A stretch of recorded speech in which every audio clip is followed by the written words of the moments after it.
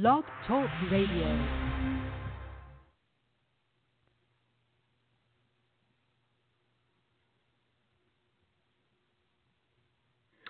All right. Looks like my music didn't start. Well, a great start to another episode, and we're here. I'm guessing that I'm live. If anybody is listening and can hear me, it would be great to know that someone can hear me. Well, we'll look into why my music didn't play. So it's been an interesting week. We didn't have a show last week. I was under the weather. I had a wedding on Saturday, so we were going to do it on Friday. I did send the doctor. We did a shortened episode with the doctor and some of my thoughts. And everything ended up, I got to say, pretty well. Even though I didn't feel good, I had my best finish in DFS ever. I came in 10th place in the play action, which was worth $3K, and that took me out of the red and into the black. Neil Young said out of the blue and into the black, but in this case, unfortunately, it was out of the red and into the black. And a lot of stuff going on. I wish we had the couch coach on today. We could talk about kneeling and President Trump, but I don't know that too many people listen to me for political advice. But I've always felt that it's kind of stupid that everyone makes such a big deal about people taking a knee. If that's a peaceful protest, I think that's what America is based on, and I respect everyone's right to protest peaceably in this country. So I don't get all the angst personally, and I bet that you're going to see a lot more people protesting tomorrow based on the comments that we heard yesterday. So that's enough on that. We don't have Sal live this week. He went to see a concert of Sammy Hagar. He was invited to a Sammy Hagar concert very late in the process. So I decided that no problem, we could tape it. We're pretty mellow here. So we'll get to Sal's segment in a minute. And after Sal's segment, we'll have the Mauler on live, and we'll be giving you our DFS picks. After that, I've got the tape segment that I have every week with Dr. Budoff. I don't have Couch Coach today, so we'll get to LJ a little before the hour. And then we'll have Matt on for the numbers game, and we'll finish up with Dominick. It looks like we'll be under 2 hours this time, unless I pick a really long song at the end. So that is some of the bigger storylines. That's the success that I had last week in DFS. So now I took 1,500 out, and I left 2,000 in. So I'm going to play about 500 this week. And I did something that I normally don't do, and I played the Thursday games. And the reason I did is because I wanted Hyde's ownership. I subscribed at Daily Roto, and they had Hyde, at least on Wednesday, I didn't look today, as their number one play. So I played some cash, and then literally at the last minute, I also had 20 of the $3 lineups and a couple others. And I had Hyde at about 8 of those 20 lineups. A couple minutes before lock, literally 3 minutes before lock, I decide, you know what, I'm going to make 3 or 4 Gurley lineups. And, of course, Todd Gurley, who a lot of us had questions about going into the year, bad offense, are they going to be any better, X, Y, and Z. So Todd Gurley goes for 40 points. So I got him in a couple cash games, I think. But mostly Hyde and cash. I got those 8 Hyde lineups. I got the 4 lineups with Gurley. So Thursday's off to a decent start. I didn't have any Sammy Watkins, but it was really nice to see Sammy get going. I have Sammy's tied for second in my MFL 10 ownership.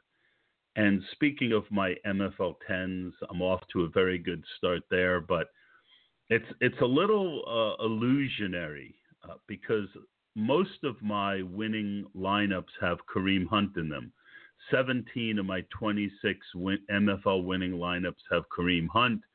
And, of course, we know he went for 55 points or 56 points, something like that week one.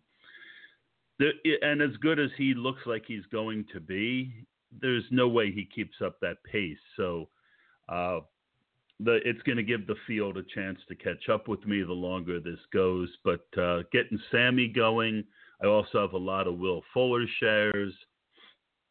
So it'll be nice to get Will Fuller back. Looks like it's going to be a matter of a week or two until I get Will Fuller back. So some of those teams have Will Fuller. I don't think, and if it sounds like I'm killing a little airtime, it is, because the Mauler is going to come on around 9:20. My segment with Sal's only about 11 or 12 minutes. So I'm going to bore you with some other mundane facts about my NFL life while we're waiting. One nice thing is that I'm also doing, I haven't made money at MFLs the last 2 years. I put a lot more effort into it this year, started writing, and, that's all exciting. And the early start doing so well is very exciting. The thing that I found is that doing a lot of MFLs has made me much more ready for season long. And between my season-long redraft and my dynasty teams, that you have to start a starter each week, I'm 12-2 out of the gate. So good, really, really encouraging there. Again, it's very early, but I can honestly say that the few years I didn't pay much attention to pre-draft and just showed up, I always seem to get off to slow starts, and I don't think I've ever really had a great team that started 0-2. So it's nice to be winning most of my leagues. Got a lot of situations in my MFL 10 ownerships that aren't so great, but I'm going to start going down. We got about 3 or 4 more minutes to get through, so I'm going to read off some of my highest owned players in MFL 10s, and we'll talk about how they look out of the gate. My number one ownership is, again, this is out of 149 lineups. A really odd thing happened. I didn't try and keep my ownerships down, but by using the draft tool, the ADP tool on RotoViz every week like I did, and with the player movement and just going after the players that I liked, but that were also of value, I really don't have anybody owned over 23, 24%. And the reason that's kind of good is because a couple of them have already gotten hurt. But my number one ownership is tied between the Tampa Bay Bucks defense, who had a great week one, but not everyone is going to be Chicago. I do think Tampa is a very intriguing defense again this week. Zach Ertz is my highest owned player, and I cut back taking on him late because I had at one point over 40% on Ertz. And it just kind of dawned on me, as much as I liked him, tight ends get hurt a lot. But he's still my number one ownership, and he is off to a great start. Then the next 4 guys that are all tied at 33, Gio Bernard, who we'll talk about more later in the show. Charles Clay, good start. Stephon Diggs, good start. But now we got to worry about Sam Bradford's injury. We'll talk about him with the doctor. Sam Bradford on that knee injury, and Sammy Watkins. And Sammy went off, which was great. My next, Will Fuller at 31. He'll be coming back soon. Then at 30, I've got Eagles defense, Matt Forte, and Kenny Stills. I still think Kenny Stills is a good best ball guy the way I've got him. Jay Ajayi, Cincinnati Bengals, Kyle Rudolph, and the ill-fated Spencer Ware with 29. But Ware going down has, as mentioned earlier, opened up my ownership for my Kareem Hunt share. So I stack cuffed them 6 times, and I've got Hunt, I think, 22 times. Jordan Howard at 28, not looking like a very good pick. Jamal Charles at 27 needs in injury. The Rams defense has been very good, 27. Russell Wilson, not very good, 27. Devin Funchess at 26. Malcolm Mitchell, who got hurt, at 26. Raiders defense and Jags defense are next. And then we get down to the 23s where I've got Rex Burkhead, Jamison Crowder, off to a slow start, but he's been hurt, and Carlos Hyde, who has been fantastic. I do have 22 shares of Manny Sanders, Gurley, Fitz, and Rashard Matthews. More good than bad there. So I think I got a decent shot with my MFLs this year. We'll see how it goes. I hope that some of the guys who have gotten off the slow starts like Russell Wilson will get going. And we've now gotten to enough time where I can play the Sal segment without it being an issue later in the show. So I'm going to find Sal's entry music, and then I will play the segment with Sal.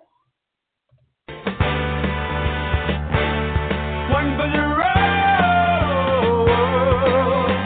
leader. Whoa, he's for the fight, he's for the show. Leader, waiting for the leader. Whoa. All right, here's the interview with Sal. Please welcome to the show, Sal Leto. Sal, how are you today? Doing great today, Todd. Good to be back. Yeah, I couldn't make it last week, and I was checking through the mail and the feedback that we got from the first episode. It was mostly pretty good, but everyone keeps telling me that you got to do start-sit questions. In general, don't you hate start-sit questions? Yeah, it is. So you don't know what's going on in the league. You don't know what the rest of their roster is. It's hard to look, not be looking at somebody else's roster and make start-sit decisions for them. Right. So we've decided that we would acquiesce and because of overwhelming pressure, and start adding some start-sit questions. You've got the questions, correct? Oh, I got them. These are some doozies. Yes, sir. All right. I'm ready. I'm ready to start, and I'm ready to sit. In fact, I'm already sitting. Excellent. You're halfway there. All right, the first one up is from Mrs. Janine Kerfuffle of Idaho Springs, Idaho. And Janine wants to know if she should start Blake Bortles or Tyrod Taylor this week. And here's the kicker. Her scoring system is basic PPR. Well, I would say, Janine Kerfuffle, that you should go to Fantasy Pros and you should look up the ratings. You got like 1,000 different analysts who can tell you who they like better that week. Or you could spend $30 and get yourself a subscription, and someone will tell you who to start and who to sit. Who's next, Sal? Oh, excellent. Up next is a guy from my neck of the woods, Joe Flegenbottom. That's right, Flegenbottom of New York City wants to know if he should start Leonard Fournette or Marshawn Lynch in a standard league. Well, standard leagues have their own, particular things that you've got to take into account. So I think that Leonard should go to Fantasy Pros and look up the ratings there and decide who he wants to start, because there's like 1,000 people there who give you for free their rankings. So anyone can probably get the start-sit information, or he could break down and spend $30 and get a subscription, and then he will have the answers he's looking for. All right, last question, Sal. Who's left? This is one you're going to have to dig deep on this one, Todd. This is an answer that a question many people are probably looking for an answer to. This comes from Dan Tanner, all the way out in Las Vegas. Dan wants to know. Tanner in Las Vegas? That's right. I know it's crazy, but true. It's just like a TV show. So Dan wants to know, should he start a diet this week, or should he just sit on his fat ass all week? I'm going to say that he should go to Fantasy Pros and find the thinnest analyst that he can, and then start his diet. Mike Taglieri's kind of thin. He might want to hit up Taglieri. There you go. So we now officially have a start-sit segment? That is, in a sense, a start-sit segment, yes. Okay. Well, I don't have that much sense, but at least we have that going for us. Let's talk about a couple key issues that you found interesting this week, Sal. One of the big games is Green Bay and Cincinnati, and I got to ask you, are the Bengals this bad, or is it a sneaky good week to play Dalton and A.J. Green? Oh, I definitely think it's a sneaky good week to play Dalton. That's my favorite stack of the week, favorite sneaky GPP stack of the week, because who's going to be playing Andy Dalton this week? I mean, he's going to be – you want low ownership. This guy's coming off of 2 absolute duds. I think to answer your question, the only guy doing that will be Woody from Toy Story because of the whole Ginger connection. Oh, awesome. Gingers have to stick together. I've heard they had no souls. I don't know if that's true or not, but I digress. Think they do, but they're flaky. So if you go back to 2016, nobody was worse in defending wide receivers than the Green Bay Packers. They gave up 26 receiving touchdowns, over 3,000 receiving yards to wide receivers. This is an unbelievably great week to get A.J. Green in there. A lot of people are down on him. This even goes for your regular home leagues and redraft football. If you can make a trade for A.J. Green, get it done before this week, because I think that Green Bay is going to possibly get up early in this game, and there's going to be no choice for the Bengals but to be throwing. And I think whether Dalton even turns the ball over a time or two or not, he's going to – if A.J. Green has a big day, that means Dalton has to have a big day, and I love these two guys. So Bill Lazor is pretty pass happy. He's the new offensive coordinator. A.J. Green, squeaky wheel, complained and got the offensive coordinator fired. And what's interesting is normally when players get coordinators fired, there's a lot of kickback from the people, fans, especially on Twitter. Who is he? Blah, blah, blah. I really didn't see anything about that in the press, and I have to think it's because that the Bengals have been so bad that everyone was like, yeah, that guy's got to go. Yeah, and A.J. Green is an established stud player. I mean, he's done these things for years for the Bengals. I don't think he's going to get much kickback, because if one of the two have to go, it's not going to be A.J. Green. So I also, maybe this isn't the week you want to be doing it, but if you want to go super contrarian, you want to go super deep, I got a feeling that the three-headed monster goes away this week, and maybe they move to Joe Mixon. They drafted this guy. We heard a lot in the preseason. You don't draft a guy like this with that type of baggage and just not play him. So they brought him in. They've dealt with all the BS that comes along with bringing him in. Jeremy Hill, in my opinion, is a guy who I've loved for years. Just can't get it done. I believe Bernard stays a part of that offense, but I think there's a possibility we might see the Joe Mixon era start this week. Yeah, I do expect to see more of Mixon, but I'm going to tell you that my sneaky running back play of the week is Gio Bernard, and hear me out on this. I think that Bill Lazor, again, I've mentioned, and it's been mentioned in a lot of places, that when he was with Miami, they were very pass happy. Who's the best pass-catching back on that team? Gio Bernard. And they're playing the Green Bay Packers. There's a very good chance they're going to be behind. Gio Bernard is 3,800 on DraftKings. Last week, I put Chris Thompson out there as the guy, and he got me, helped get me $3,000. I'm putting Gio Bernard in that spot this week. I think he has a chance to put up a pretty big week. I can't argue with that. I love the play. It's a good value, and I might have to go switch some lineups around. Well, I admit to having at least one Dalton, Bernard, A.J. Green stack. So even if you get a stack where A.J. Green is matched with Andy Dalton, in a big tournament, maybe it's a 2% ownership with both of them, and then you throw in Gio Bernard, and now you're completely different. So I would say if you really like a roster, maybe what you do is you make two. You make one with Duke Johnson at 4,200 and whatever defense, and then the other one with Gio Bernard at 3,800. That way, if Gio doesn't do much, you got another shot at a big week with Duke. All right, moving on.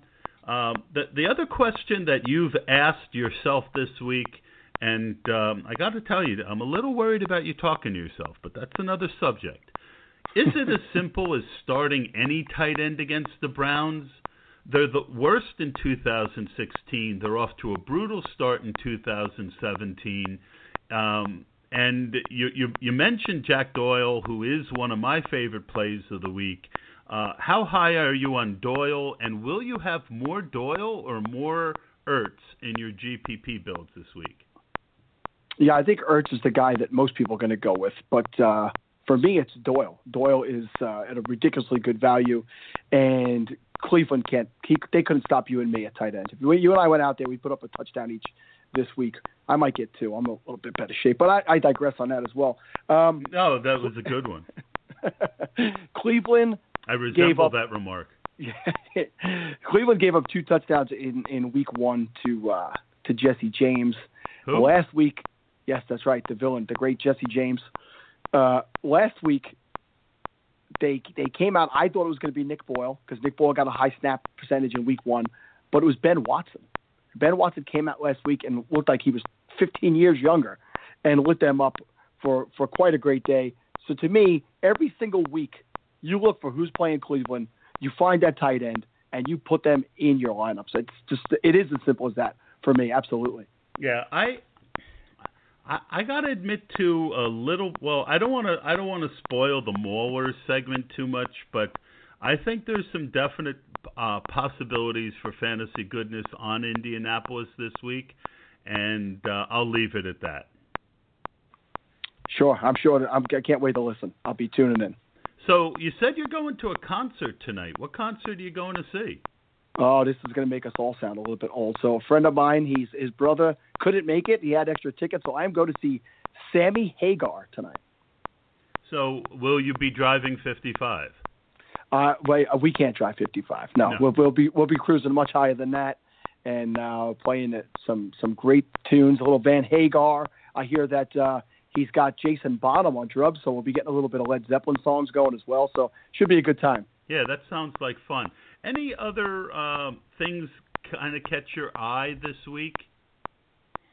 I love the Detroit-Atlanta game. I think there's so much fantasy goodness in there. I'm big on Theo Riddick this week.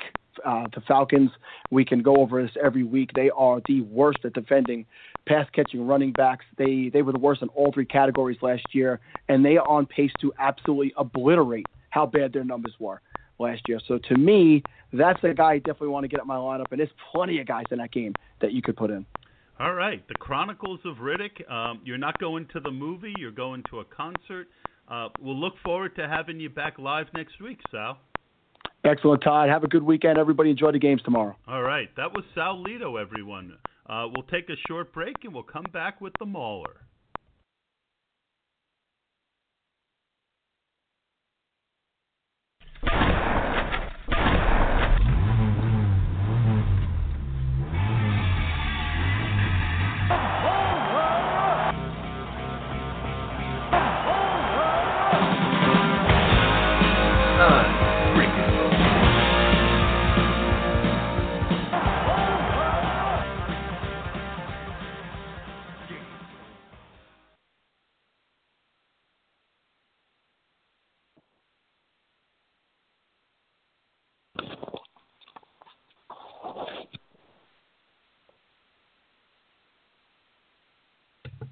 All right, we're back. We had some issues, technical difficulties. Mauler, can you hear me?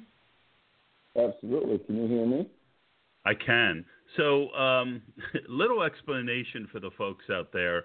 I know we had a little bit of dead air. I had my mic muted. I was trying to, if you listen to the Sal segment, the metronome was going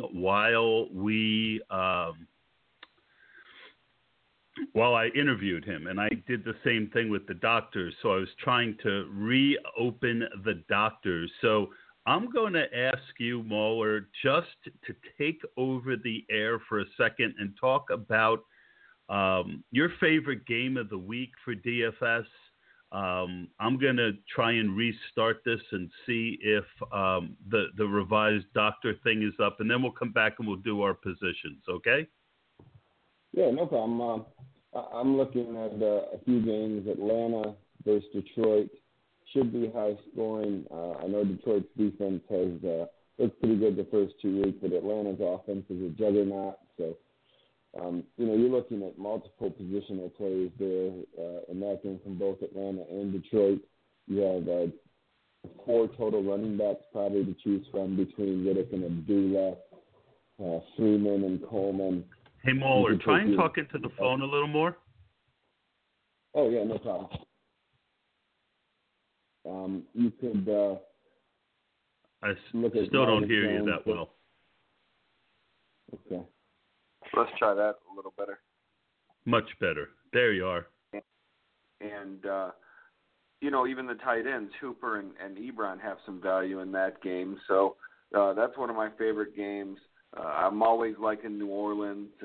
And then just kind of picking out chalk. I like, Pittsburgh and Miami, hoping Bell and Jay Ajayi can do their thing. So sounds like you're ready to go, and I'll kick it back to you. All right, one more thing. And, all right, I think we're ready. So let's start with the quarterback position. Why don't you give us your high-end play, your low to medium play, and your favorite contrarian play at the quarterback position for DraftKings this week? Well, I'm looking up top at 6,800 Derek Carr. He did well last week, as you know. He helped you to a nice finish up top, and we were all pulling for you, so congrats there. And he's my favorite top tier. I mean, you can always look at Matt Ryan, as I said, but I think he's in a good position against Washington on the road. And we've seen over the last year or so, they're not scared to throw the ball. So I think he's in a good position. Some guys that I really like, if you're looking for value, you're going to call me crazy. They're both contrarian. It's Andy Dalton and, brace yourself, Eli Manning. I think as an athlete, when you're challenged and, as coach challenged Eli this week, you kind of take it to heart. And I think he's going to respond with a big game this week. Odell will have his second game back, and I think he'll play a big role in that. So he's the value contrarian play that I like. And the same with the Red Rocket, Andy Dalton. They're 0-2. They're going into Green Bay, knowing damn well if they lose, the season's over for them. So I think Dalton comes out firing. If he loses, there's a chance that he doesn't start next week. So I like those two guys as value plays and also contrarian plays. And then I heard you and Sal mention in a previous segment, I really like Jacoby Brisket at 4,800. I think there's huge value for Indianapolis at home against Cleveland. That Cleveland defense isn't really good, and Brisket will be there for his third week now, and I just think there's some good value there. So that's my few guys for the week that I like. And most of those guys outside of Carr should be fairly low owned, and I think compared to the Bradys and the Rodgers and the Matt Ryans, I think Carr will be lower owned than them as well. So. Yeah, it looks like the doctor segment has been fixed, so we won't have that annoying metronome sound. On the top end, I've got a bunch of people. I mean, I guess the biggest take that I could give on the upper end is that I'm fading Cam Newton. It's a crunch spot, and everyone, he's going to have pretty high ownership, and I do have a good bit of his receivers and a little bit of McCaffrey, but I just, until Cam either starts running or throwing the ball better, I'm gonna be underweight significantly on Cam Newton. I guess Stafford is also my highest owned. He's my cash game guy, so definitely I have the most dollars on Stafford. I was looking at Cousins for cash early in the week, but for 100 extra, definitely like Stafford there. You mentioned, my contrarian play is Jacoby Brissett. I think most people are going to go down and pay for the other guy in that game, Deshaun Kaiser. And I've listened to a lot of other analysts this week, and it seems to be that no one likes Brissett. But I really do think people are underestimating, if you're just looking at how he looked the last 2 weeks and maybe what he did in New England, I mean, this is a home game. He's got good weapons, and he's going to be significantly lower owned, I think, than Deshaun Kaiser. So he is my contrarian play there. Mauler, take us to the running back position. Yeah, before I go there, I am absolutely with you on the Cam Newton fade. When I saw earlier on in the week all the people that were on him, it kind of made me happy, made me smile, because I know those guys are going to play him this weekend. And if you and I think, if what you and I think is going to happen happens, then we're going to be in great shape. So totally agree with you there. And I just think that, what you fear is the 30-point week out of Cam. But the 30, 35-point Cam is the running quarterback Cam. I'm not afraid of a 20-point week with high ownership against New Orleans, which would be a pretty good passing day for Cam. 300 yards, 15 points, 2 touchdowns, maybe an interception, 20, 21 points, little rushing yards. That's not going to kill you. And then if he doesn't have a big week, you're sitting pretty fat. So sorry to cut you off. Let's get to those running backs. Yeah, no, I'm up top with the running backs. I like Le'Veon, of course, against Chicago. Pittsburgh should lead that whole game, and he should get as many touches as he wants tomorrow. So 8,800 I don't think is too much for him tomorrow, but hopefully he gets in the end zone. I like Jay Ajayi at the Jets.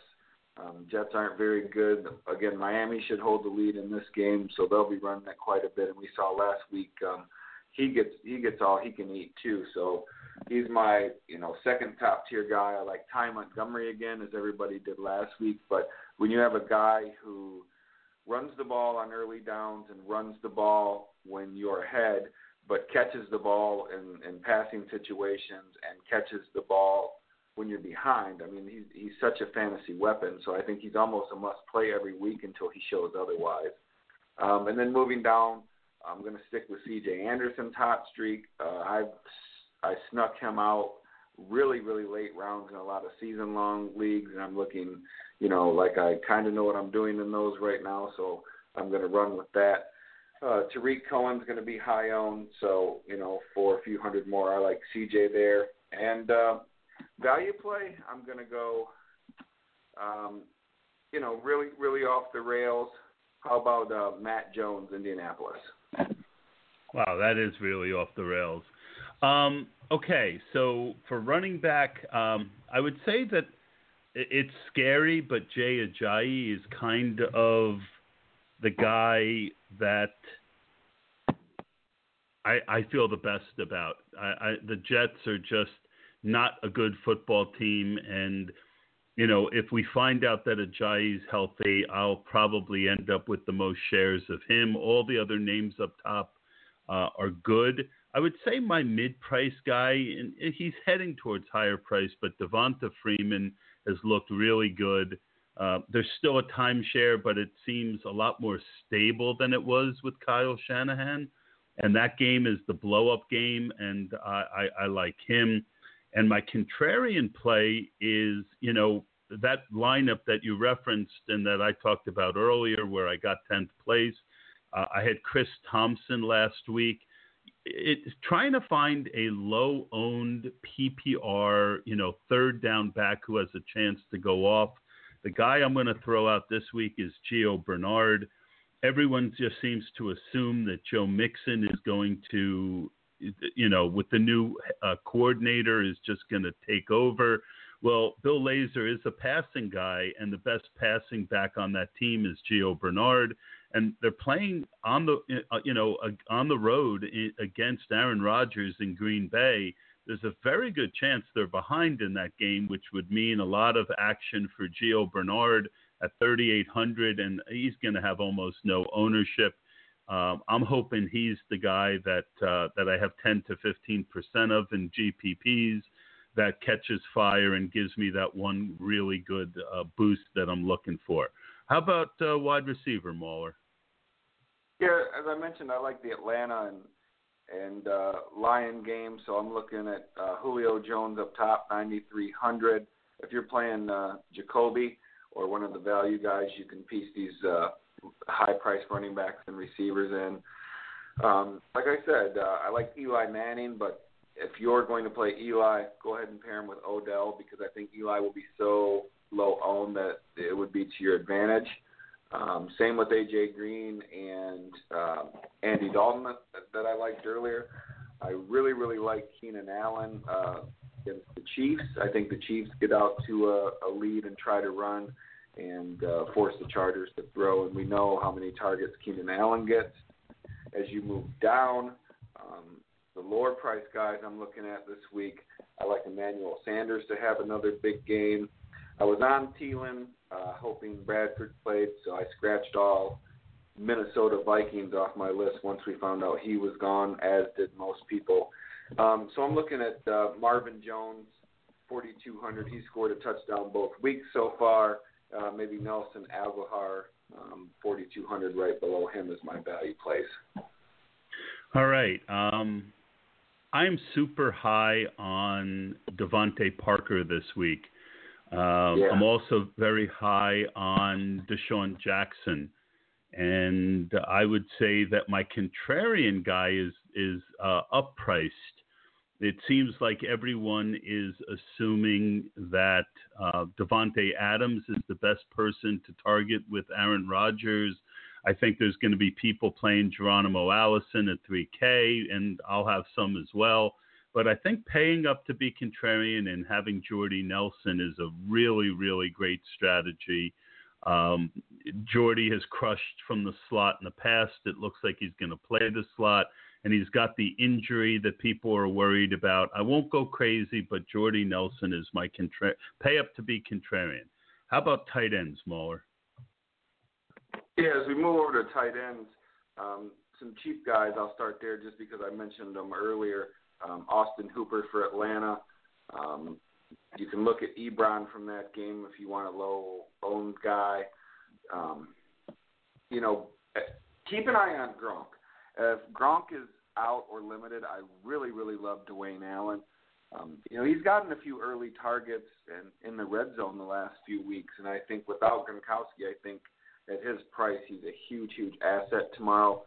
We saw Kelsey Beast start back up last week. He was lining up at every position on the field, basically, so you always have to love Kelsey, as a top play. Look at the Carolina depth chart. Olsen's going to be out, so Ed Dixon, he's only 2,700. If you need to save some money there, he'll be my contrarian/value pick at tight end. Yeah, tight end, I really don't have a contrarian play. I've going to have heavy ownership on Ertz, heavy ownership on Jack Doyle, heavy ownership on Eric Ebron, and a decent amount of Jared Cook, and not much else, a little bit of Bennett. So let's go over to defense.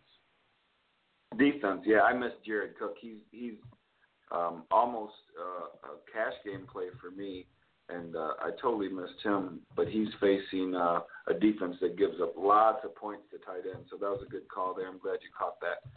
Defense, of course, first play for me is your Philadelphia Eagles. We watched the last 2 weeks how pathetic the New York Giant line is. They're going to be the chalk play, one, because they're facing an offensive line that gives up tons of sacks. Giants are turning the ball over, but they're also only $3,000. So they're going to be the top play, going to be the chalk. I'm looking at Pittsburgh at Chicago. I think they're a good pivot off the Eagles if you want to spend up for another $400. If you're looking way down in price, near the minimum, maybe take a chance with the Jets, hoping Miami injury woes, catch up with them. And Cutler's known for a pick six. So if you really want to take a chance and save money at defense, the huge contrarian play is the Jets. All right. Again, I don't have. I'm sorry? Did you like that chuckle with the Jets contrarian play? I mean, it sounds so crazy. That's pretty contrarian. I mean, it sounds crazy, but Cutler throws so many interceptions and pick sixes that, you could hit the jackpot by playing somebody that you might be the only one in your tournament that plays him. No, I don't disagree, and I for me, look, I'm going to have a lot of Eagles. I want to be ahead of the field. I know you're counting on Eli coming back and playing well, but it's possible. But a pick six and some sacks is also possible. I'm going to have the Chiefs a good bit. And I guess I really don't have I guess if I am going cheap this week, it's the Titans. But the Steelers are my second highest owned defense, and my third highest owned, I'll call them contrarian, is the Tampa Bay Buccaneers. We found out that the Bucs are going to be facing not Sam Bradford, but Case Keenum, and at 3,200 with low ownership, I think people aren't going to be keeping an eye on that game, and the Bucs have a good defense, so I will have some of the Bucs. Mauler, always great to have you on. Thank you for putting up with some technical issues in week 3, and we'll look forward to seeing you next week. Yeah, as always, it's good to be here. Good to be here every week, and good luck to you again tomorrow. I want you to stay hot so that way we can kind of have a sweat at the end of the night like we did last week. So take care. It would be awesome. It would be awesome. All right, so we're going to move on to the doctor, and I think I fixed his show. If not, it's going to be really, really embarrassing because I deleted the other one with the bad. But let's get the doctor's music.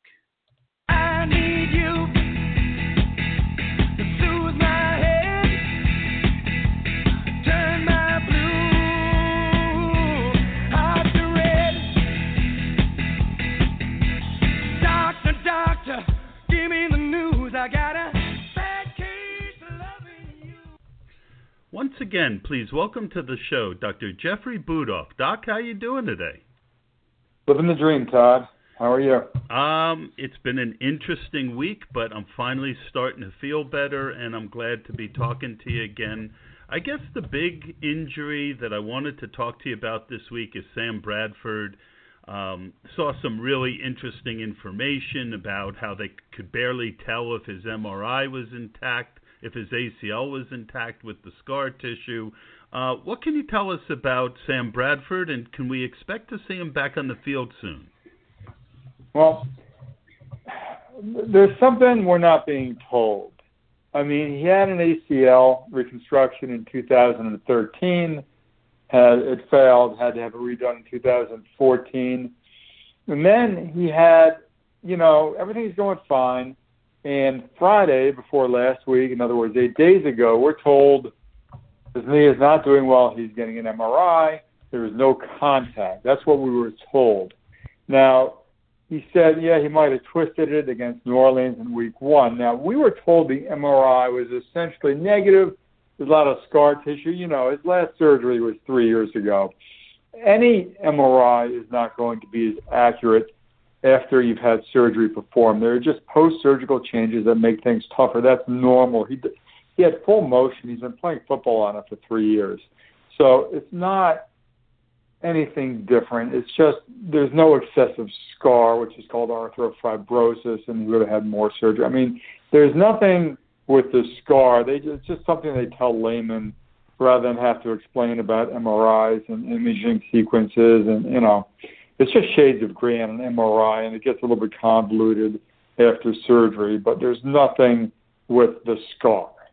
Now, then they came out, he had a bone bruise, and something smells. I mean, because you know how, like, when you come home, your house is a mess, and you get the kids, and they're looking at each other, and nobody's giving you a straight answer, and there's something big they're not telling you. And that's kind of how I feel. That's how I feel with Sam Bradford, because the bone bruise lights up like a Christmas tree on an MRI. I mean, either he has a bone bruise or his MRI was negative, but it's not both. Because he would have said, okay, he had a bone bruise from his MRI, and that's it. And then here's the thing. You can get, basically, to simplify it, you get a bone bruise under your cartilage in the joint, or you have one away from the cartilage in your joint. So you take a helmet to the knee, you can get a bone bruise. Now, if you look at a chicken bone and you break it apart, there's the outer cortex of the hard stuff that you broke, that you cracked. But if you look on the inside, what you might call the marrow, then all these little, they're called trabeculae, but little like shingle, like frail pieces of bone. Well, when you break those on the inside, but the outer bone is intact, so it's not a fracture, that's kind of a bone bruise. And that can be painful. Now, if you take a helmet to the shin, right below the knee, then you could have a bone bruise. But, it's a pain tolerance issue. It's not really near the joint.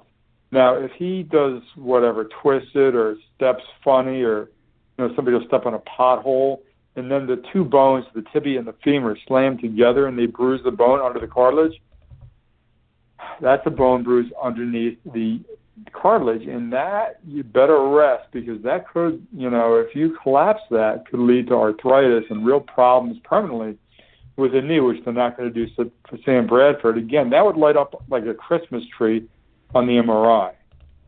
And they would know that. They know he's out 4 to 6 weeks or whatever, depending on the size of the bruise. So they would not have said, well, he'll be playing week 3 until he didn't. Or they wouldn't say, well, we'll check him out as a game time decision week 2. So I don't know if I'm buying the bone bruise thing. What he probably has is, from his 2 ACL tears, is some cartilage damage. In other words, a chondral injury. And those don't show up on MRI. And even if they do, sometimes they don't want to admit it because, I don't know, when Bridgewater comes back, might they try to trade him? Does it hurt the trade value? It would limit his longevity as an athlete. So I think it's probably a subchondral injury, and either it didn't come out in MRI or they're just not talking. Yeah. But the bone bruise thing, doesn't make sense to me. I get it, and I would think that if it was something very serious, they would have wanted him to get right, like a cleanup was needed on the cartilage. They'd want to get him in and out as quick as they could with that.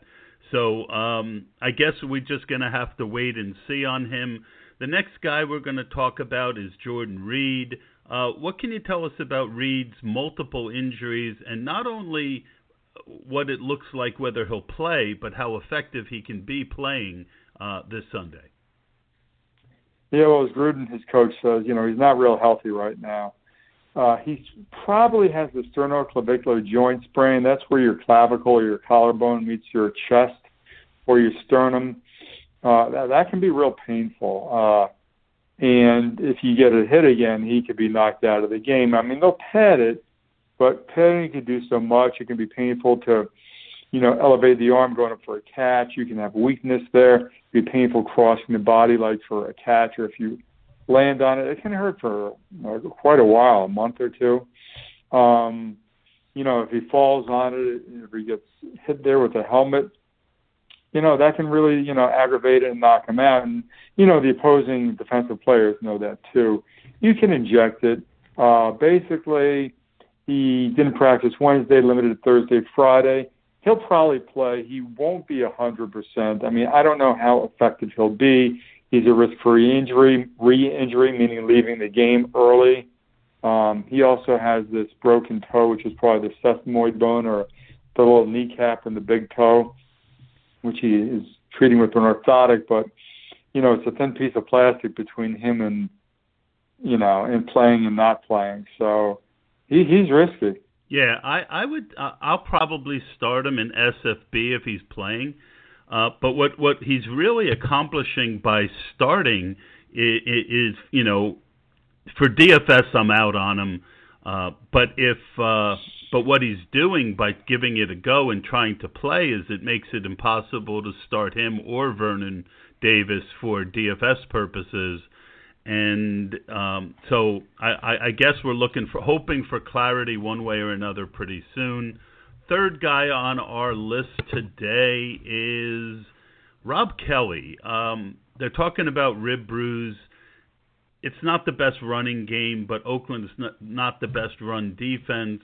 How much do rib injuries hurt running backs when they try and play through them? Yeah, well, it's not broken. We know that. I've heard conflicting reports. Is it bruised or is it a cartilage injury of the rib where it meets the sternum? Basically, he's been limited all week, and he can play. He'll play with padding. You know, if it gets a shot, would it hurt? Yeah, but those flak jackets are pretty good. The problem is it can affect your ball security.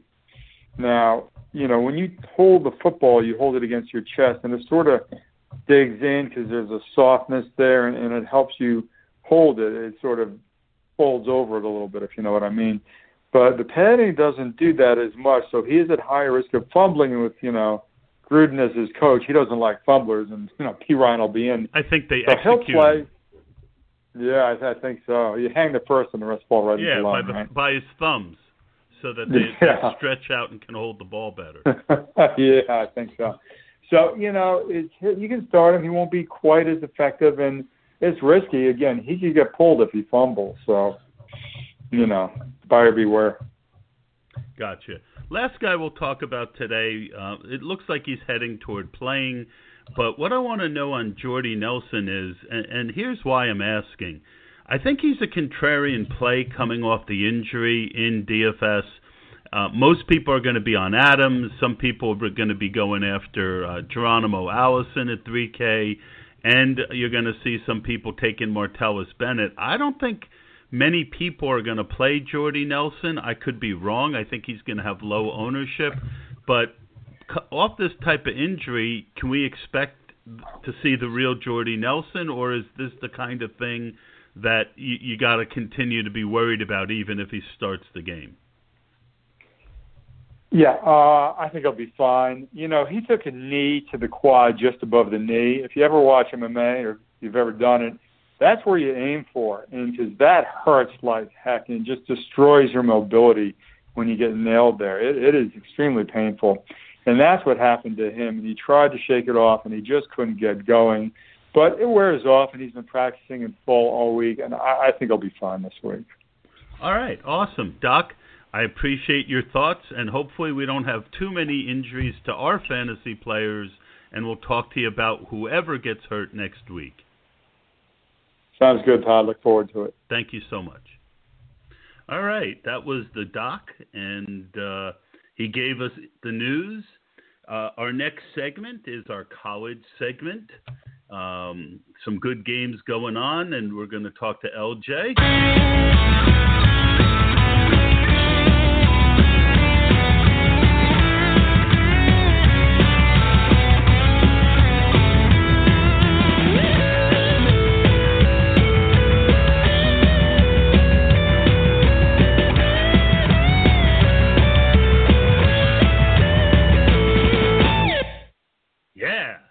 That'll get you excited for some college sports. How about it, LJ? Yeah, definitely. How's it going, Todd? How you doing? I'm doing great. I'm really glad you could make it again. Another week in college football. There's some good games going live, but there was one really big game this week. Why don't you tell us about it? And which one are you referring to? The NC State? Are we talking TCU, OK State? The one I was looking at was TCU, but if there was, cover both. Oh, yeah, no.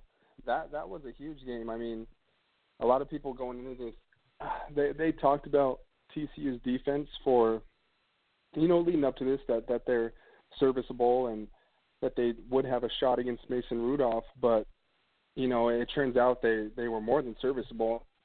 They ended up holding Mason Rudolph to a 53.7 completion percentage this game and ended up pulling it out 44-31, and that was exciting. I was really looking forward to that game all week, and they somewhat made Mason Rudolph look human, and it was their defense held up. TCU's defense held up. They ended up doing it on the back of Darius Anderson, their sophomore running back, who he ended up having 160 yards and 3 touchdowns, and that backfield is loaded. They have Kyle Hicks, Darius Anderson, and one guy who in the Debbie world that people are very fond of is Siwo Olanilua, and he's another sophomore back. But Darius Anderson was the one that popped off, and it was a barn burner. But in a sense, it wasn't the 60 to 70 point game that I was expecting, but it was a nice game. I was I was actually happy to see TCU get that one. Yeah, the Horned Frogs, correct? Yes, TCU Horned Frogs. Yeah, probably the worst name in college football. But and when I was growing up, they were always awful. But me growing up was a long time ago. You mentioned the North Carolina State game, and that was a pretty big upset, wasn't it? Yeah, and the thing is, though, is NC State, they've sort of been underrated this whole year. They got one of the best defensive fronts with and that's held up by Bradley Chubb on the defensive line. But and I knew that was going to be a struggle coming in because FSU, they're rolling with their freshman quarterback, getting his first actual start with DeAndre Francois going out in that season opener against Alabama. But and Florida State's D-line, our O-line is just they were outmatched big time, and it was a fun game though. There's a lot of prospects in that game, like I mentioned, Bradley Chubb, and on the offensive side for NC State, they have Kelvin Harmon, sophomore wide receiver, who he didn't do much at all, and Florida State's DBs, sort of clamped him down. Jalen Samuels was the one that did work for them, but then you got Auden Tate on the Florida State side, and he had a really good game. I mean, he ended up going out, and that was a bummer because when he went out on a long catch, and at that point he had 11 targets, 9 receptions, 138 yards, and a touchdown. They didn't really seem to have an answer for him, but he went out, and it shifted the game a little bit. And freshman running back Cam Akers, he had a few questionable decisions as a runner. I expect more out of him, but it was a good game. I mean, it's a tough task for a freshman running back to go against the defensive line that he did. Yeah, a couple really interesting games going on right now, and one that was supposed to be interesting that so far isn't. Mississippi State going into Georgia to play the Bulldogs, and they're getting routed, aren't they? Yeah, no, definitely. And, this was a big game for Mississippi State's quarterback, Nick Fitzgerald, who, he's a dual threat guy. He's also really good at throwing the football.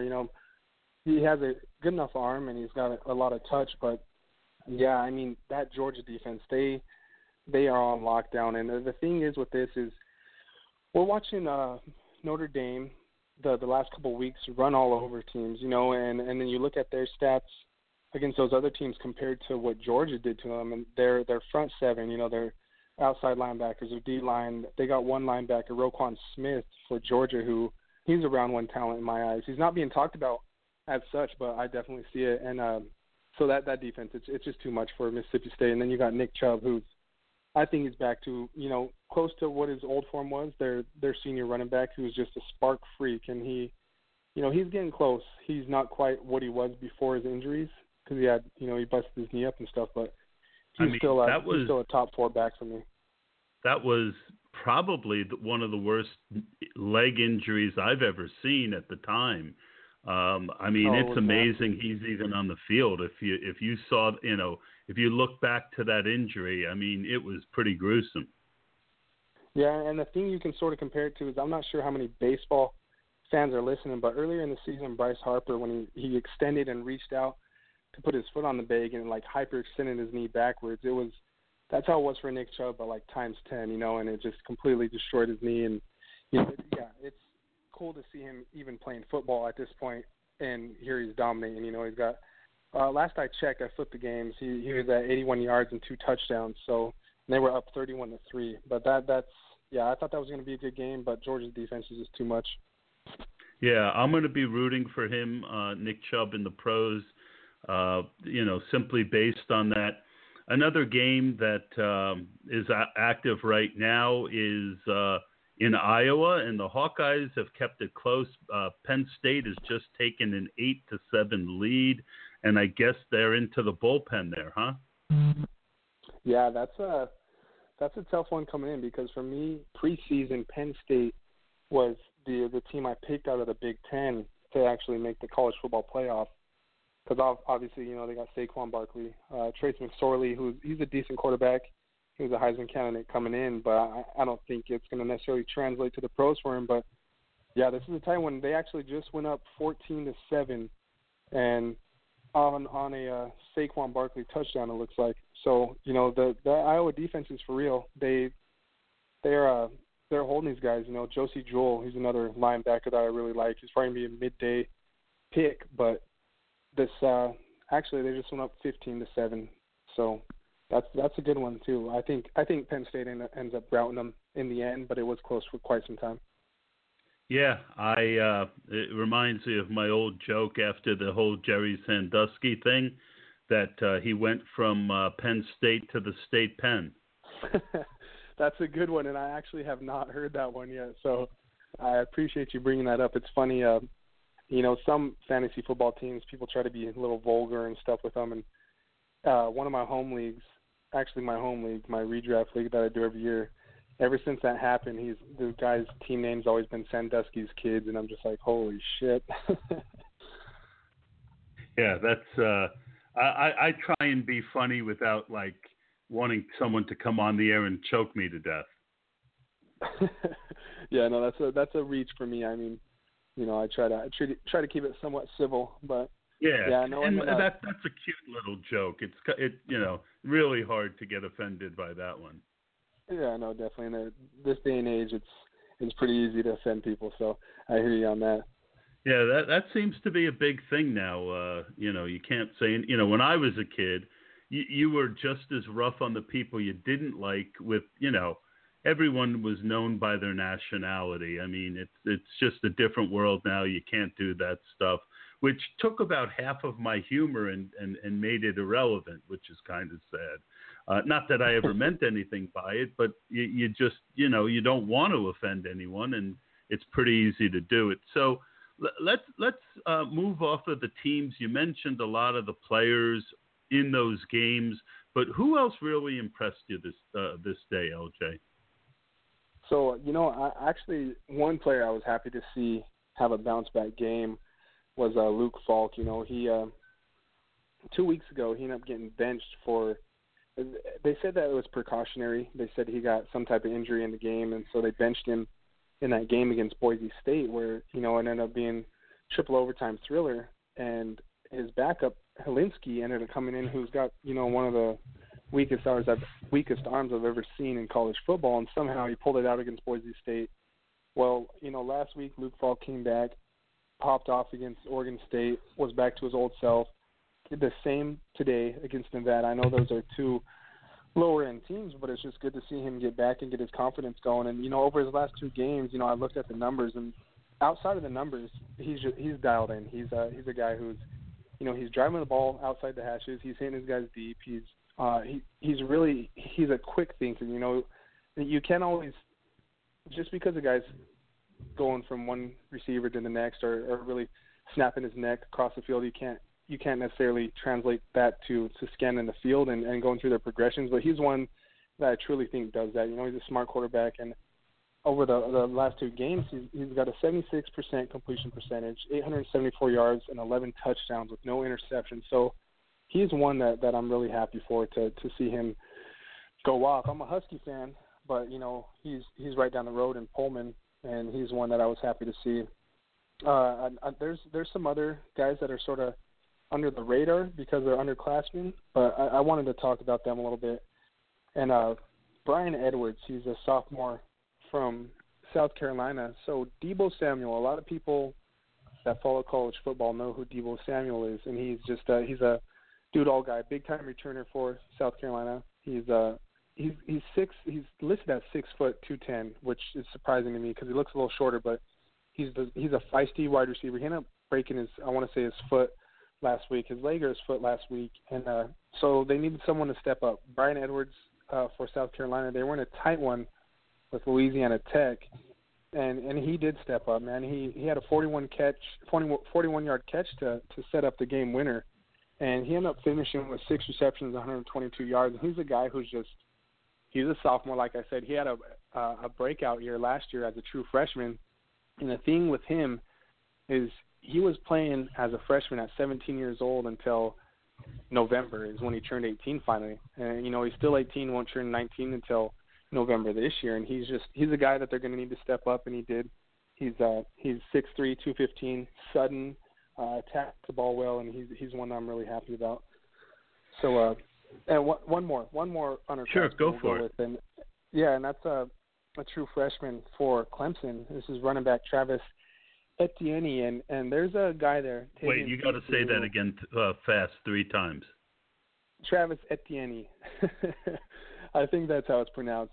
But no, he had a big boost for Clemson. They were in a tight one at first with Boston College, and they have another running back, Tavian Feaster, who's a sophomore. He's a 4.3 cat, and he boosted up this year to 6 foot. He's 6 foot, boosted up to 222 this year. Still kept his speed, and I was expecting him to be the feature back, but then Travis Etienne comes in, and he had 9 carries, 113 yards, and 2 touchdowns, and he does it with not only his speed, because he's got explosive plays. Went out for, I want to say, a 50-yard touchdown, but he's got a ton of power too, and he's a guy that's still fluid, still shifty.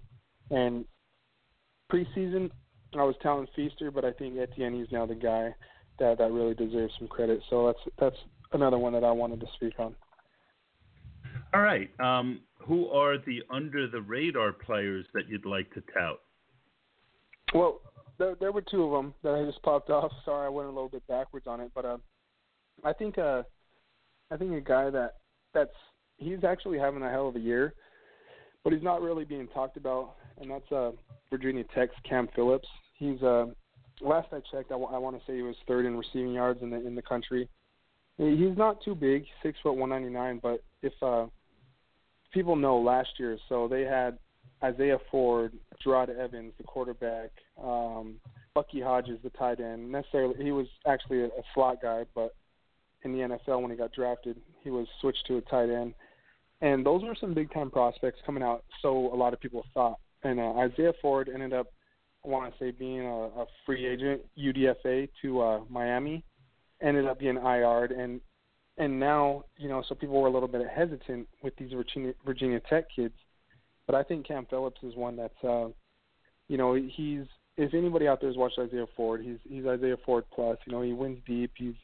He wins with a good suddenness. He's a senior this year, so he'll be coming out in the draft next year. And I'm really happy with what I've seen from him so far. And the one I spoke about a little bit earlier was Auden Tate, who I think he's sort of pushing for that wide receiver 1. I'm not sure exactly what happened with his injury. He got injured on the way down. He laid out for a catch. I want to say it was like a 41-yarder. Sorry. It's okay. It's a dog-eat-dog world. That dog. But yeah, no. Are you in an alley somewhere? No, I'm actually upstairs in my parents' house. we're on a little mini vacay visiting, and so I'm up here watching some games. But no, I think Auden Tate is a guy that he ended up catching. I think it was a 41, 50-yard or something like that. Ended up hurting his collarbone on the way down, and he's like I said, pushing for that wide receiver 1. And it's a bummer that he went out, because I think that was a big shift in the game for NC State and Florida State. And, so those technically, I sort of went back asswards with that. And don't worry. Those are some prospects that I'm really excited about. Awesome. Another amazing segment, LJ. Really looking forward to seeing what you have to say next week. Yeah, no, I appreciate it, definitely. And outside that dog barking, we're all good. And, yeah, all the listeners out there, you can shoot me a follow on Twitter at Pacific Scouting. Check out the Debbie Watch podcast. And definitely next Saturday, I'll be ready to roll in the confinements of my own home, ready to talk some football. So take it easy, Todd. You got it. And I'm glad you threw in where people can find you. I've been a little negligent on that today, so that was a good, very professional performance from a young guy who's I really think is heading in big places in this industry. One day you'll be able to hear him on some big network, but for now you can check him out on my little pod. We're going to move on to our next segment, our numbers segment. I write for RotoViz, and fellow writer Matt Wispe is going to join me. And here's the numbers music.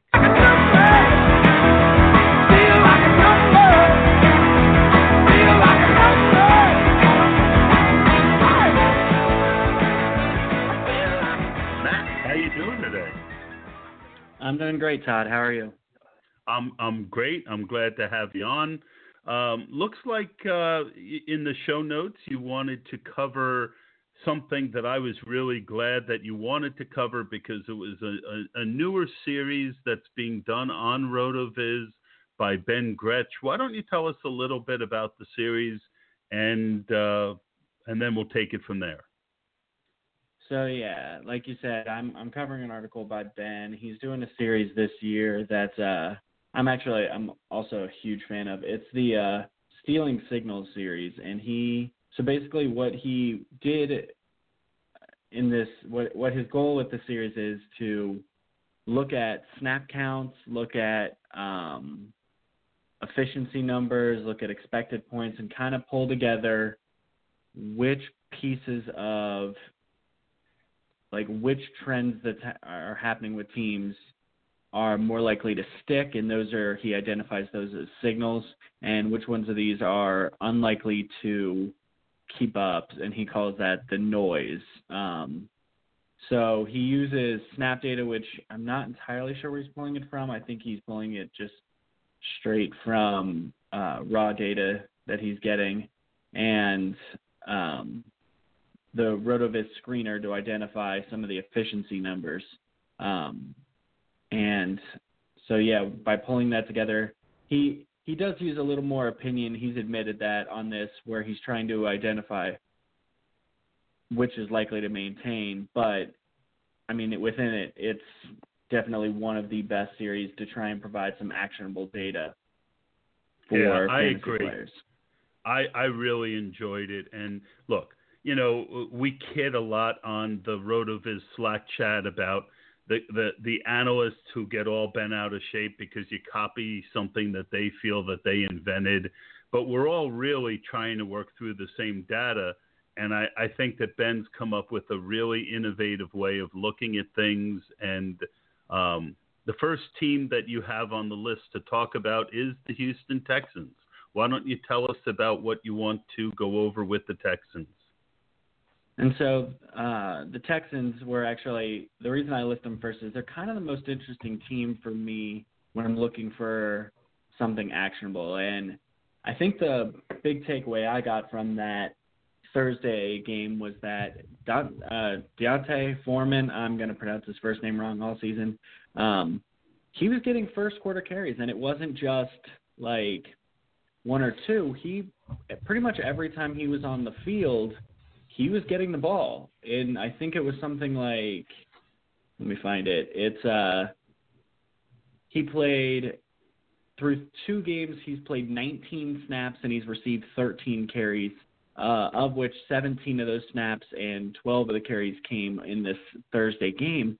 And that's definitely noteworthy for 2 reasons. One, if you're looking for a potential guy who's got some ceiling for the end of the year, if he impresses, if he does well, that's a guy that might just become a running back 2 or a flex option that you still in some redraft leagues might be able to find on your waiver wire. And I would say that, I mean, if you look from week 1 to week 2, you had a 23% increase in snaps played. That's definitely worth noting from that perspective. And if you're a Lamar Miller owner, I mean, try and either buy Deontay Foreman off some other owner, trade for him before he breaks out, or if he's somehow sitting there on your waivers, he's worth stashing, because if something happens to Lamar Miller, either injury-wise or inefficiency, and something always does seem to happen to Lamar Miller. Yeah. I would agree with that statement. He definitely isn't. And he's better than Lamar Miller. I mean, there's numbers and then there's the eye test. And, everyone has a different set of eyes. But so far, he's looked better than Lamar Miller. I would agree. I mean, I don't know if you'd started writing for RotoViz at this point, but Deontay Foreman was a great prospect. In our RotoViz prospect lab, he actually scored, I believe it was the highest score that we'd recorded since Adrian Peterson. And he also was the number one player in Kevin Cole's projection model for who he would project for most likely to have at least a top 12 season in his first 3 years in the league. He's a great prospect. And while there are some who saw him as just kind of a normal plotter, I know me and Sigmund Bloom actually went back and forth on Twitter about him as a prospect. From our perspective, he looks like the type of guy that you should be trying to own. And, I mean, if you were a zero running back team looking for somebody who is trying to potentially break out as the year goes on, it's definitely, he's one of those guys I'm looking to own as much as possible. Yeah, I'm slightly overweight on him in MFL 10s, which I didn't like his tape he looked a little stiff to me, but I'm new at that. But you mentioned Labs, and I just want to admit that the rumor that Bill Belichick wasn't actually born but created in a petri dish is not true. But that's my segue to get us to the Patriots, who's the next team on your list. So the Patriots were on my list because the signal for that team is that the ball's getting spread around, and the noise on it was the offensive snaps within the 3. And I'm actually, in this case, going to focus on the latter one here. And I think we kind of all know where this is going. It's Mike Gillislee. Mike Gillislee has 5, I believe does he have 5 touchdowns through 2 games? I think it's 6,000. Yeah, he's got a lot of touchdowns. It seems like every time you look, he's been in the freaking end zone. Yeah, for the big takeaway that Ben had from this is that you can project players who are going to be touchdown guys, and you can project guys that are going to get the opportunity, but it's hard to project this workload maintaining, and the reason he's been so successful so far has been he's scoring touchdowns. I think it's 4 touchdowns. I might have had it wrong, but either way, the first game, won the second. Yeah, so he had so far he's got 33 rushes for 114 yards and 4 touchdowns, and it's hard to project that that's going to keep moving forward. And while he has been incredibly efficient at what he's there for, which is seemingly he has established himself in the goal line role, it is worth noting that he's not, even with his explosive game 1, it wasn't necessarily as great as you might think. And the other thing I attached in here was I attached a tweet from Justin Woodruff, who's another RotoViz writer. Since 1999, our running back has scored 3 or more touchdowns in a game 170 times. And Mike Gillislee's 22.5 PPR points is tied for the 7th fewest. So for as great as we all look back at that first game and how it was amazing, I mean, it's hard to argue against getting all the touchdowns. It really not. I mean, he's in a timeshare, and he's TD dependent. You know, we want guys who have good, for DFS, we want guys who have great workloads and give you TDs.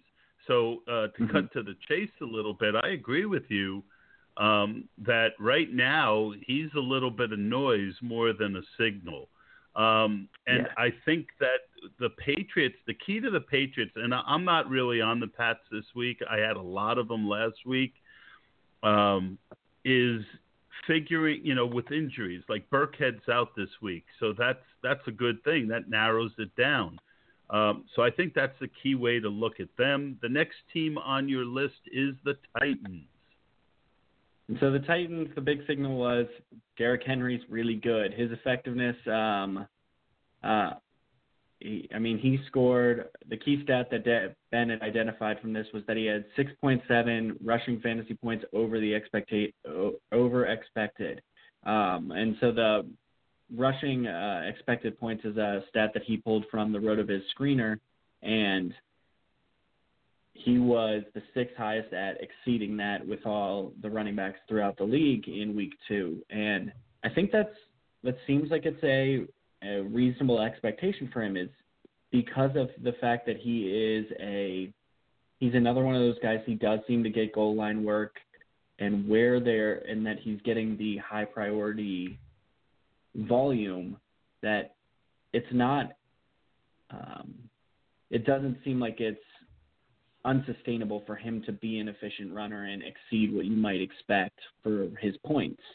It will be a little bit interesting to see how the snaps break down for that team. I know that DeMarco Murray, it's hard.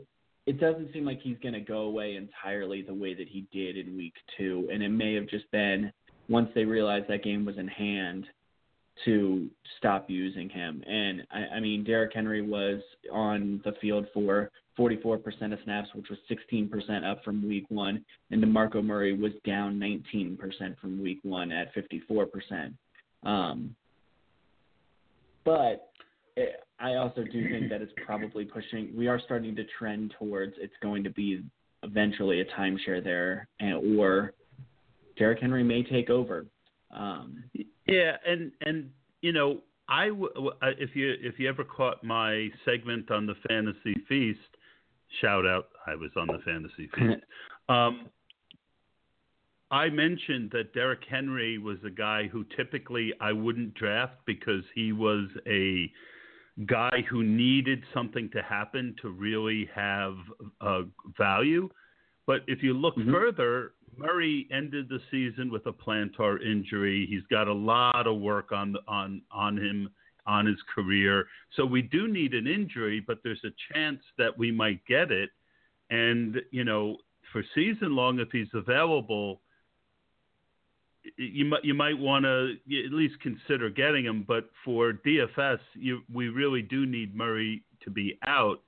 But the signals are that he's being efficient, which is a good thing.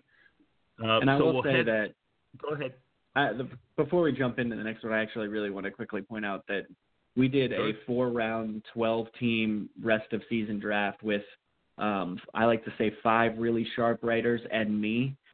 We did a 12-team style draft for the rest of the season for players, and Derrick Henry was drafted, and DeMarco Murray was not among this group. And in the group was RotoDoc, was Sean Siegel, was Brian Malone, Hassan, Raheem. Ooh, I'm blanking on the last person, and now I feel bad. Well, don't worry about it, but it's a lot of really smart people. It was a lot of people who were smart, and there's a lot of real concern.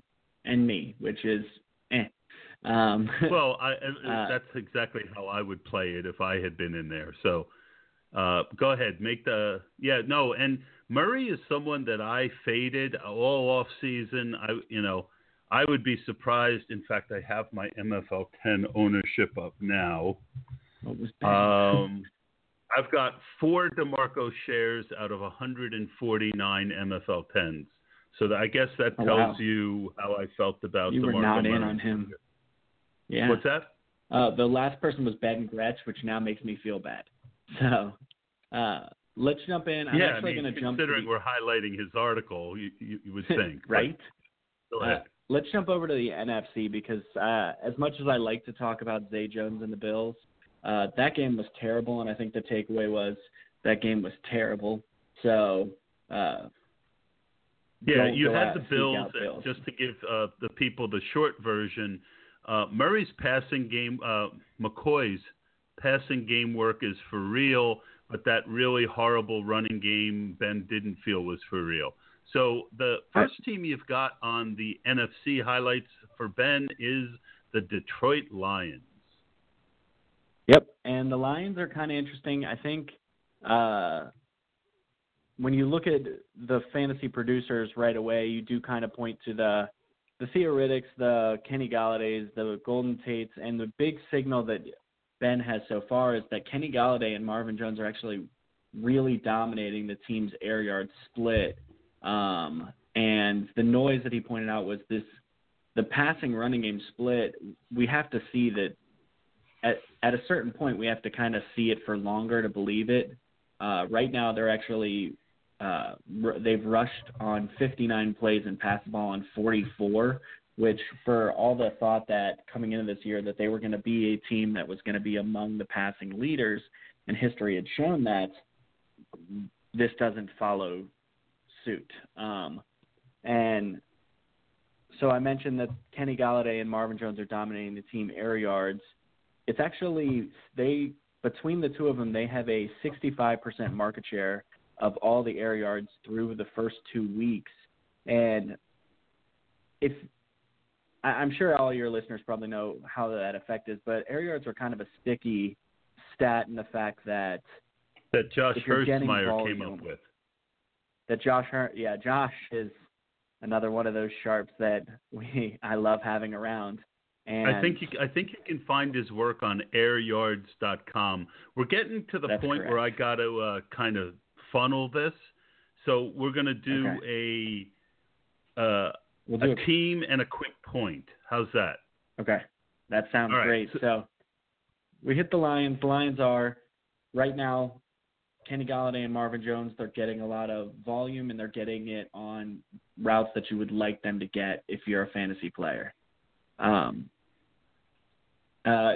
So next team, I guess we have the Eagles, and for the Eagles, he has the signal is Zach Ertz receiving expected points, and that he's going to be a fantasy producer. And the noise he had was that they only had 13 rush attempts for all of week 2. His key stat for it, and this will be the only thing I really bring up, is that they've got 46 pass attempts and 17 run in week 2, and on the season they've got 85 for 41. So if you're looking for one of their running backs to be super effective, kind of hold on him. Don't jump ship right away. Yeah, and I don't know that I agree with that. I think this is going to be a much more pass-happy team than, because they're just not running very well. Let's move on, but we'll see. Obviously, I do agree with Ben that it's not going to be this significant. Next team up, the Bucs. The Bucs are Mike Evans and Deshaun Jackson combined for 11 first-half targets.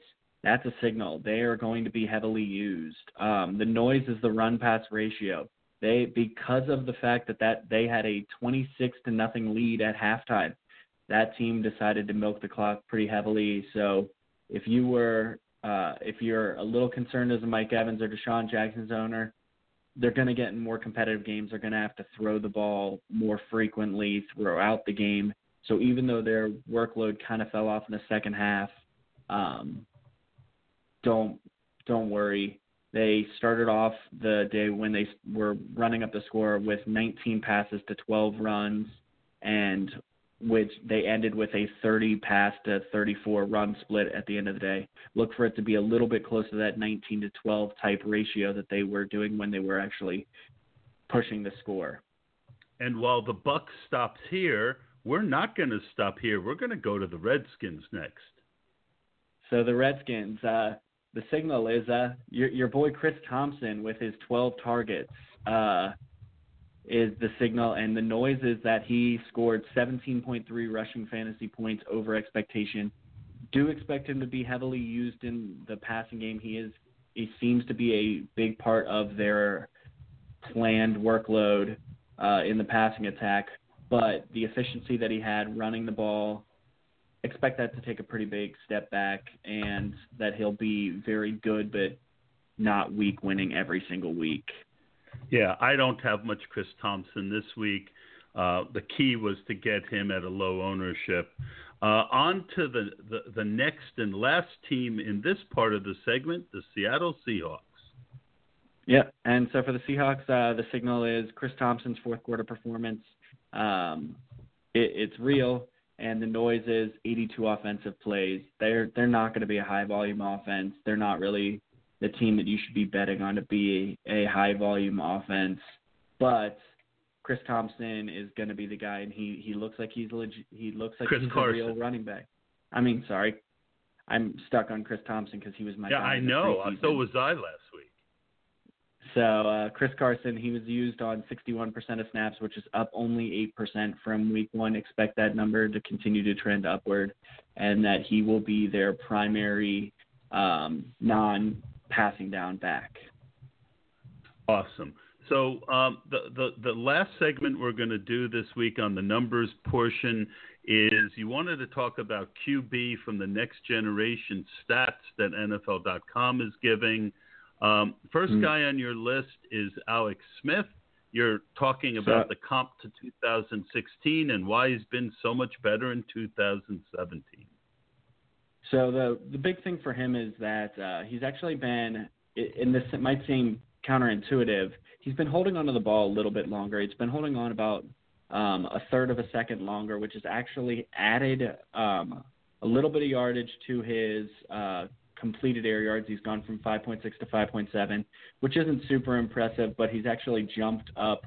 He was 37th in the league last year at the end of the year, and he's actually right now sitting about 26th in the league. And he's gone down, weirdly, in intended yards, but he's up towards the top of the league, or he's jumped up 11 spots from where he was. Last year he was 38th in the league in 2016, and he's jumped up to 27. And his aggression, he's actually gone up 3 percentage points on aggressive throws, which he's currently, which is up 3 full percent, and he's up about 6 spots in the NFL.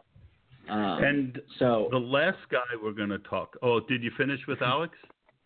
Well, so all I was saying is that because he's holding onto the ball a little bit longer and taking a little more time on his throws, he's actually being a little more aggressive than he was last year. So that's why we are getting a little bit more of the explosive plays. And I guess some of that can go to Tyreek Hill, even though he's not my favorite person.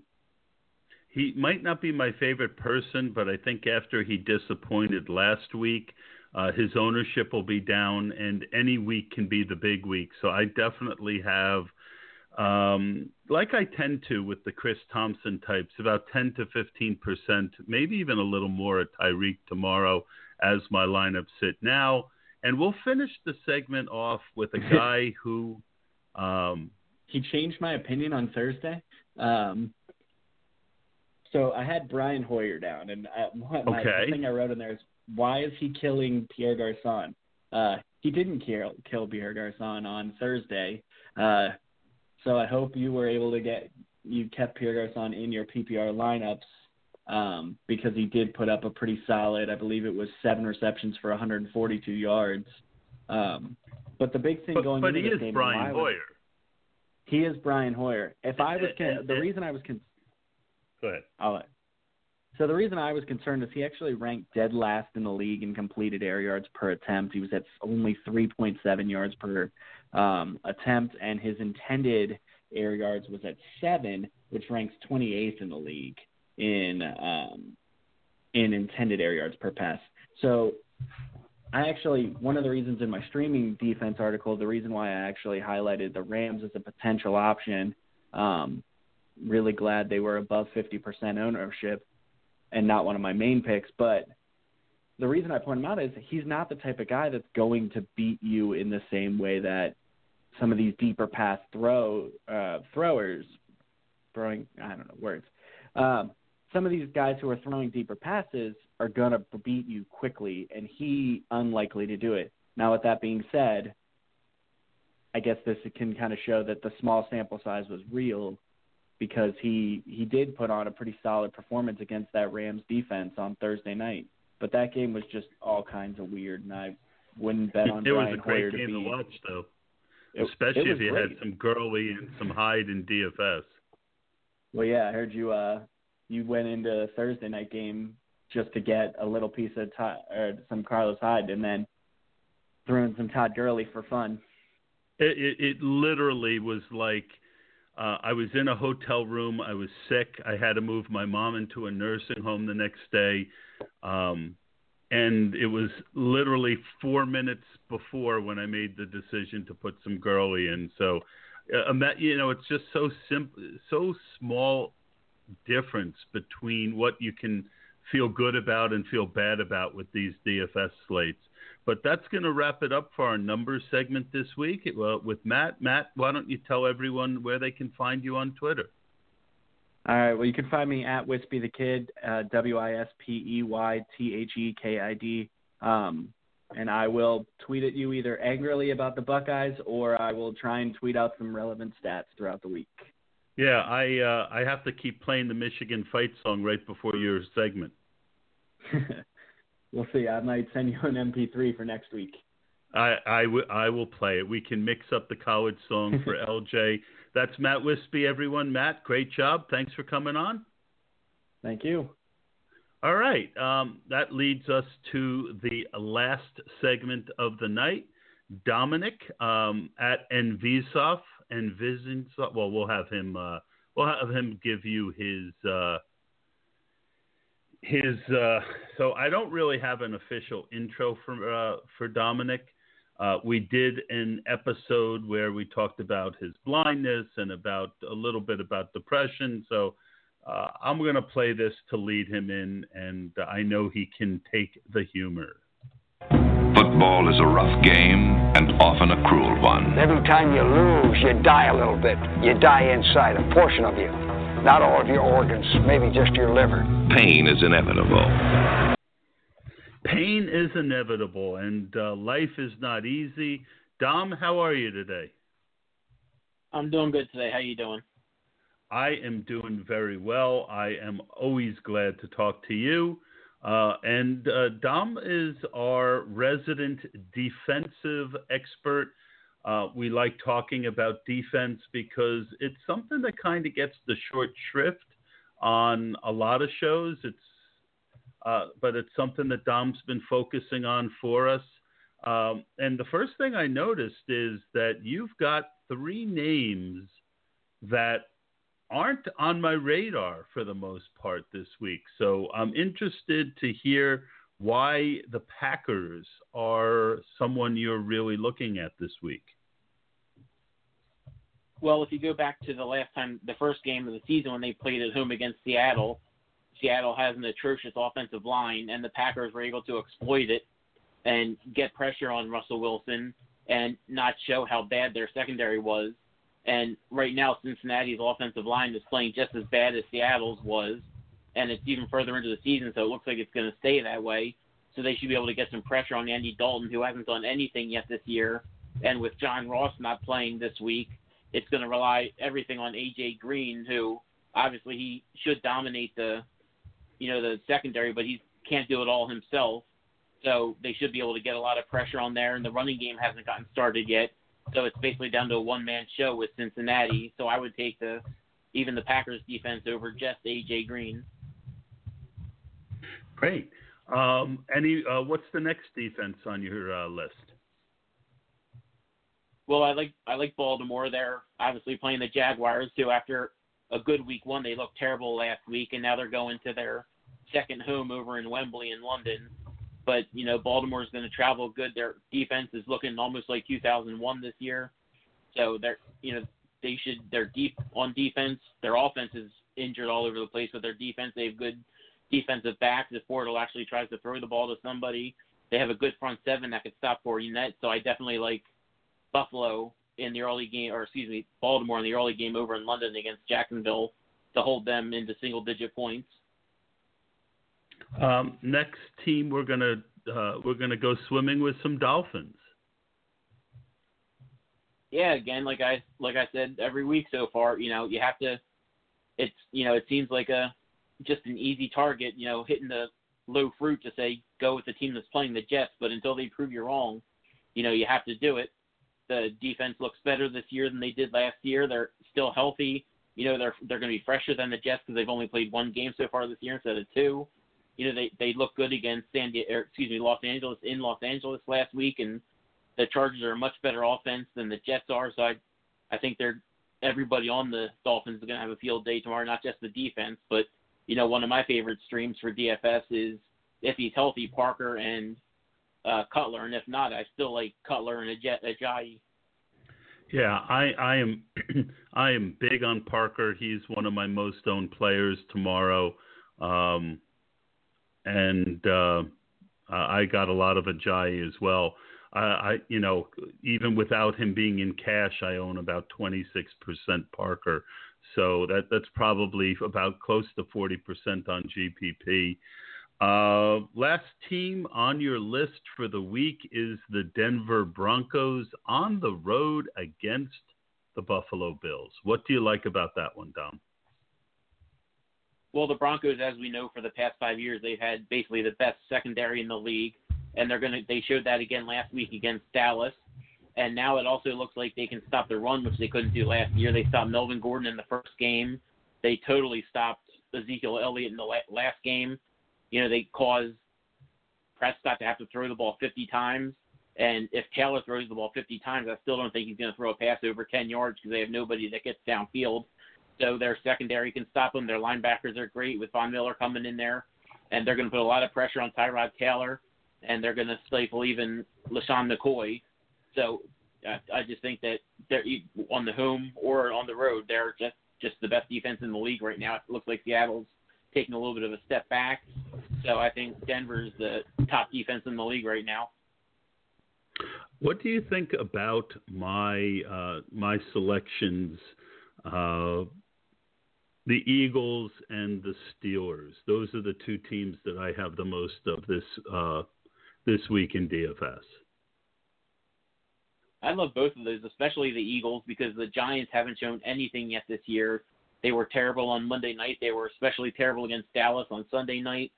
And, it's just I know the Eagles don't really have a secondary, but Eli Manning looks like he's done right now. It looks like Peyton Manning and, his last year. Just Odell Beckham's not fully healthy yet. Brandon Marshall's a shell of himself. Shepard hasn't done anything yet. The only one that's doing anything is the tight end / wide receiver Ingram, and he's not really, he still has a concussion this past week, so he may be limited in the game. And the Eagles I really like them at $3,000. And the same with Pittsburgh. They're a little bit more expensive. They're about $3,400, I believe, on DraftKings. But going against Chicago looked terrible last week. Howard has the bad shoulder, so we're going to have to see if Cohen actually can be a workhorse back this week, most likely, because I don't think Howard's going to be able to do a whole lot. They don't have anybody in the pass game other than maybe Zach Miller. So Glennon's not really going to have anybody to throw to either. So just with the decimation of the Bears' offensive weapons, I think Pittsburgh's a very good call this week. All right. Well, that's going to wrap up our defensive segment. Dom, tell everyone where they can find you on Twitter, and a really great job. Great information, and love the way you laid it out for everyone. Oh, thank you. Yeah, it's Envision FF. It's ENVISION FF. All right. And if you are someone who wants to help support Dominick or give him some future airtime, I don't want to keep belaboring the point, but he does have an issue that leaves him home and being blind. And I know that doing these types of things is very helpful to him. So even if you need someone to do a little bit of research, follow him on Twitter, check him out. Maybe he could help you out as he's been helping me out. And I really appreciate it, Dom. You have a great night. Thank you. You as well, and good luck tomorrow. Thank you so much. All right, folks, we're going to, as I mentioned probably ad nauseum, I was a little sick. Finally started feeling better. Did a lot yesterday moving my mom into a nursing home. For all you young guys who aren't there at my age yet, that's nothing you ever want to do, and it's been a little bit of an emotionally draining week. So we're gonna cut it a little short, and I'm glad to do it. I always like to leave us with a song. Last week I proved it all night. Hopefully your teams will prove it all night. When we get to the late game, you're going to have some sweats, and hopefully the information that I shared helped. We're going to finish up with Bruce Springsteen and prove it all night. Have a good weekend, guys.